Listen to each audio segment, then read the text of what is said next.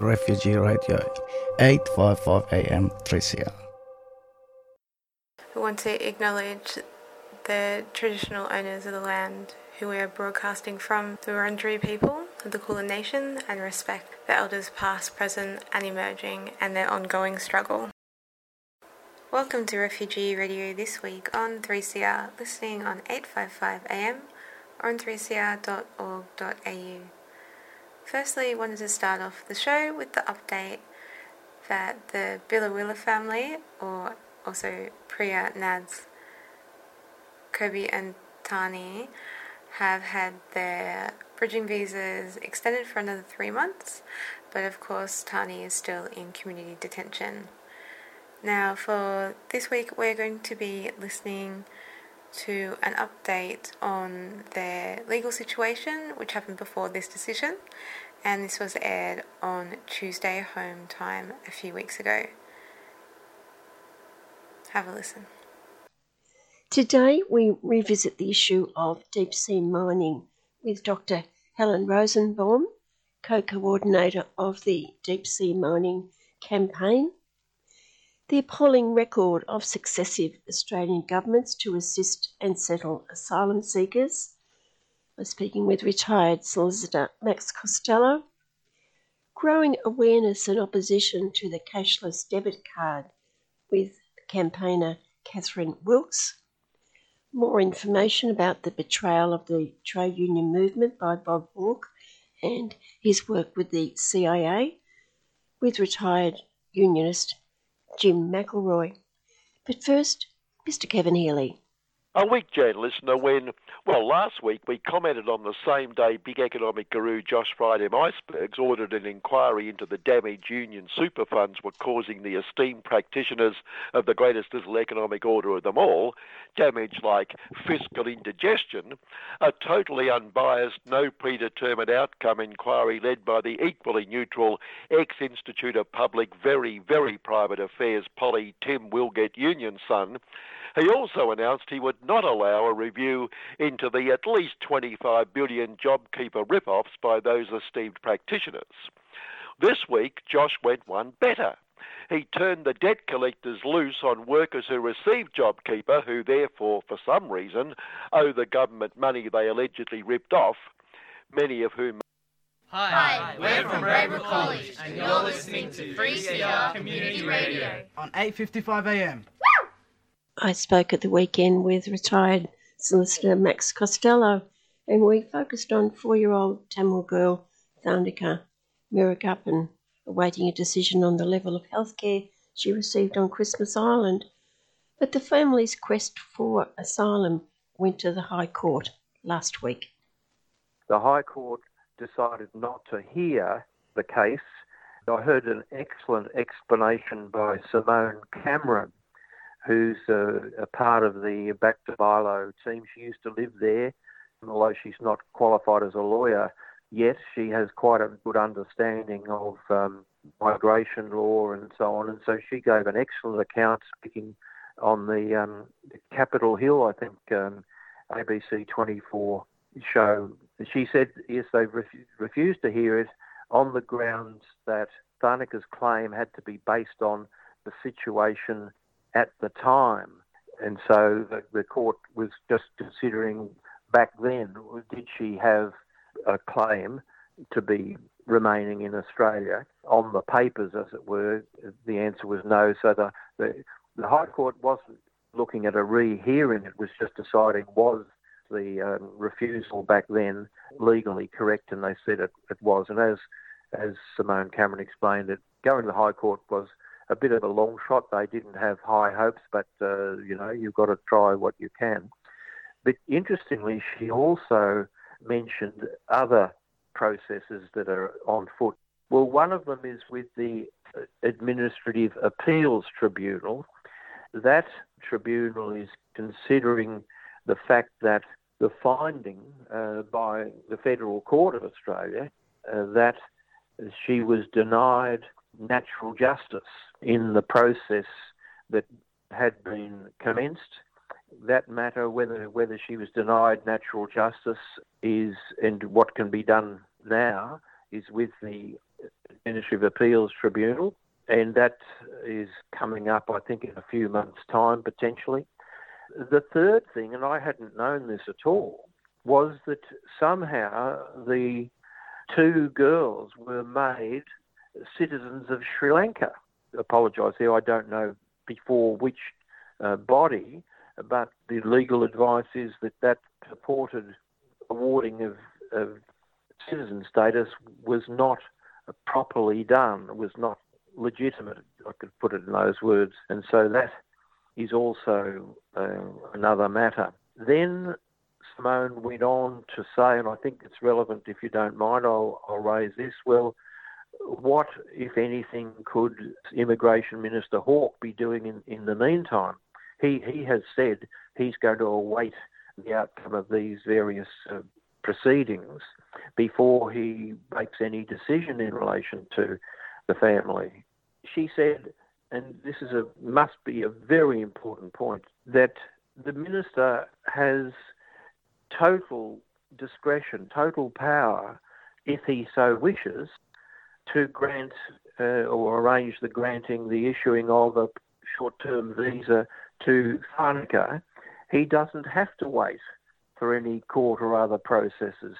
Totally personal discretion. She stressed that point. He could, if he took that decision and she was given the same short-term visa, or perhaps a longer one than the rest of the family, then they could be moved back to Biloela to await these proceedings if that's required. It's not as if the minister's hands are tied and he has to await other proceedings. Not at all. That's about where the land lies, and of course the back to Bilo, the community, and Angela Fredericks and others are pushing for Minister Hawke to exercise his discretion, because the 3-month visa they've got runs out, I think, on the 22nd of September. So time is pressing. When we last spoke, you expressed concern that where the government had put them in their temporary accommodation was right near the airport. So it looks like if this is going to go on for quite a while, the plane back to Sri Lanka is off the agenda for the moment. Since Minister Hawke has insisted unnecessarily and misleadingly that he has to await or he will await external proceedings, it would be an extraordinary event if the family were to be put on a plane back to Sri Lanka while those proceedings were on foot. I think if Minister Hawke sticks to his gun, so to speak, it would look as if there's a delay in the possible transfer to deportation to Sri Lanka until those processes are concluded. Yes, I think that's logically correct, Jan. The case of Tharnaka serves to highlight the concerns of yourself and many others that the detainees, whether they're onshore or offshore, one important aspect of the federal government is that they're offloading the health care to the states, and the states are already under great stress, the hospitals and the health care, but by leaving these people right to the last moment to give them proper care, they're putting their lives in danger, but they're also offloading the cost to the states. Yes, absolutely. And the context here, in a way, the apparent gross health neglect of little Tharnaka, so that she had to be put on an emergency air ambulance flight to Perth, is a tiny little microcosm of the standard of healthcare in detention across the board. And it so happens that her individual case, of course, there was a rescue, if you like, and taking her to Perth. By the way, Simone Cameron mentioned that the whole family had been receiving help or care as outpatients of the Perth Children's Hospital, or I suppose the parents would be going to another hospital. I'm just guessing there. But the point being that the fact that that's happening means that there are doctors who presumably can see, again, not on Medico, can see that this family, having been traumatised for so long, would need ongoing medical care. And while they're in detention, that's the responsibility of the Commonwealth through Home Affairs. But going back to your question about healthcare neglect generally, yes, what's happening is, to take one group, the group that were transferred from either Papua New Guinea or Nauru to Australia under the so-called Medicare or Medivac amendments, the Migration Act, that they came into force early 2019, and the government managed to have them repealed by December 2019. But while they were there, several hundred, I'm thinking, people who were detainees or mainly ex-detainees on Manus and Nauru were flown here. And the wording in the Migration Act is, for, as amended, quote, for the purpose of medical or psychiatric assessment or treatment, unquote. So they were brought here for that purpose, but the Morrison government has, by and large, determined that that purpose will be stymied. So very few of the mainly men have actually received that specialist assessment or care. And as a result, and of course they weren't, unlike their predecessors who got a federal court order to fly them here for highly specified care, and even naming in some cases the care into the hospital or other care institution to which they had to be taken. So those pre-Medivac people were actually provided with care, and in the meantime they were housed in the community, in community detention, whereas the Medivac cohort have by and large not received the care they were flown here for, and they've been held in formal detention. A few of them in immigration detention facilities proper, like the real hardcore places, if you like, but nearly all of them in hotel APODs, as they're called, alternative places of detention. Drip by drip, some of them have been released. They have to fend for themselves. They're not getting health care, but the ones who are still in detention, either in a hotel APOD, there's one family, adult family in Darwin in that situation. There are men in a hotel in Melbourne, the Park Hotel, and others around the country. Now, that's 8 years they've been confined in one form or another, in one place or another, and it's just has taken a terrible toll on their physical and psychiatric health. To get to your point about dumping them on state and territory hospitals, what's happened is, for example, at MITA, Melbourne Immigration Transit Accommodation, men have held several hunger strikes just in a desperate attempt to try to win their freedom. When they get sicker and sicker, they've been taken, some of them, to the local hospital, the Northern Hospital, and taken to the emergency section, often at night. This has been happening, whether it's a hunger strike or just, serious health concerns. They've been taken, and this is true around Australia, they've been taken to hospitals when they get really, really sick. And so you're right, the state hospital systems are cleaning up the mess, as it were, of Commonwealth neglect. And now we have one refugee, Kaveh. Yes, Kaveh. What do you know about his situation? I'm going by the report on SBS News a few days ago, and I think The Guardian Australia had a similar account in that case. And his lawyer, Alison Batterson, who's a remarkably effective and determined legal representative, she's quoted as saying that the 8 years has just caught up with him. Having been on a hunger strike, he is now damaged so that he really has trouble eating at all. I'll quote from the SBS article. Kaveh is being treated for gastrointestinal issues, with his body struggling to tolerate food after he took part in a month-long hunger strike protesting for his release, said Alison Batterson. She has taken a remarkable initiative.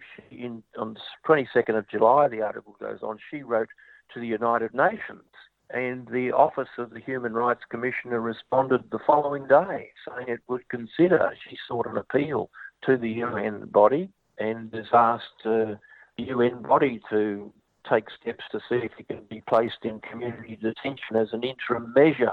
Batterson goes on to say the UN's prompt response, quote, speaks to the severity of Kave's case and concerns for his well-being. And she goes on, quote, the UN has recognised the severity of this situation. She told SBS News, this demonstrates that there are serious concerns about his life. The longer these people, mainly men, are kept in detention, there's 8 years and counting, the more likely serious, drastic physical and psychiatric ill health is going to present itself. This is an extreme case. It's only the one at this point, but logically, these cases are going to, if they're kept in detention, these sort of events are going to occur again.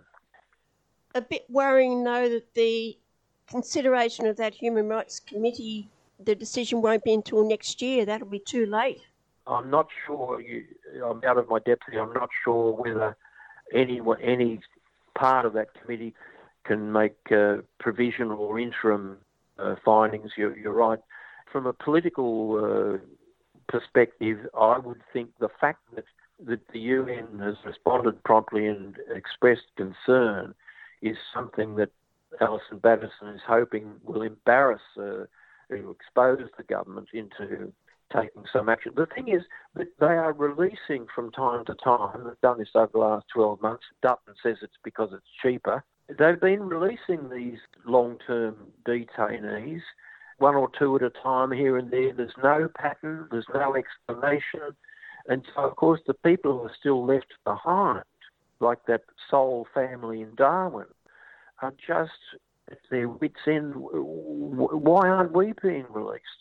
I mean, it's not as if they're in, fine fettle, just having been put in COVID hotel quarantine for a fortnight or something, and they're, really well and healthy and, their lives are generally stable. These people are enormously distressed and in very poor health generally, and for them to be told nothing about whether and if so when they'll be released is just sort of turning the screws, really. I can just refer back to the first lot of people who were taken to Nauru, and it got to the stage where there was only one man left, one man and his cat, and he was finally released. But that young man now, who's probably in his late 30s, has been in and out of trouble since because of the treatment that he got there and how it impacted on his life. Yes, at some stage there really needs to be a royal commission into all this, both offshore and onshore, really. And there's a further point, Jan, and you perhaps hinted at it, on putting the demands on the state and territory hospitals. There's also the point that when they're released, some of them, they get, I think, a couple of weeks of financial support, and that's it. Some of them have been in those hotel APODs, but other people who've been living for years in community detention with some sort of minimal financial support and, of course, a roof over their heads, and they're just released. That's it. Look after yourselves. So it's not only the state and territory hospitals that are being burdened, it's charity organisations, it's the refugee advocate community, if I could call it that, who visited these people and tried to nurture them and help them. How are they going to live? Now, some of them have got work rights, but when you've been unemployed for 8 years, you're on a visa that lasts 6 months at a time. How are you going to persuade an employer, unless that person is just a good-hearted person trying to look after people in distress? How are you going to get an employer to take on those people? The government knows that work rights, although they're legitimate and important, there's no guarantee that they'll get work, and they're not entitled to New Start. There are people who as a result of government inaction or action in this case of just releasing them with little or no support or nowhere to live. This is just unbelievable. It's a psychopathic policy implementation, really. It's just, and we have a Prime Minister who parades his religious or ethical beliefs and commitments. Well, yes, I'll say no more on that. I think there's a wider point here on this cohort. There could be others, I don't know, the full story about who's entitled to what social security benefits. But with wages frozen and the New Start and some other, being frozen, that hasn't increased except very marginally, I think, for the last 25 years, the government is creating an increasing underclass, a bit like the US model. And this is of great concern.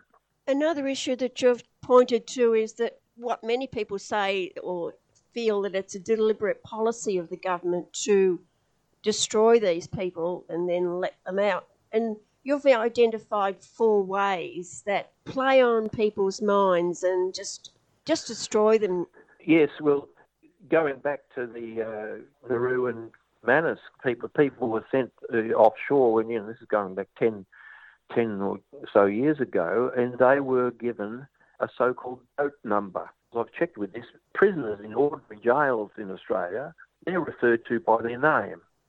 They might be just called by the surname or so on. But the instruction throughout the Home Affairs Department, which is now called Home Affairs Department, is that detainees that try to come here by boat without a visa, they are to be referred to in writing as well as speech only by their boat number. I think the first 3 is like A, B, C, 1, 2, 3. The first, the letters of the alphabet are derived from the name of the boat they try to come here on, and then the numbers are just to each individual. And that still happens here now in Australia. And, correspondence is addressed to number, ABC 1, 2, 3, even within the public service. That just takes away their identity and their dignity. So that's one way, deliberate policy, despite the fact that they have a duty under the Health and Safety Act to proactively and preventively look after both their psychological and their physical health. And the second one is, now that they're here in Australia, if they have to go to a medical appointment, they're handcuffed. So then they are sitting in the waiting room with other patients, and they're made to look like dangerous prisoners. The third is the extraordinary level of forced transfers around Australia. There's been an article published in The Conversation, and it's derived from an academic article. This researcher from University of Queensland, what's her name is Michelle Peteri, Petrie, and she did research, got the official figures. Between July 2017 and May 2019, there were 8,000 involuntary movements, that's air flights, within the detention system. And that was when there were only a few hundred or several hundred refugees and asylum seekers in total, hundreds. She quotes a figure of 504 in December 2019. So 8,000 airlifts, and the cost between July 2018 and August 2019 was $6.1 million.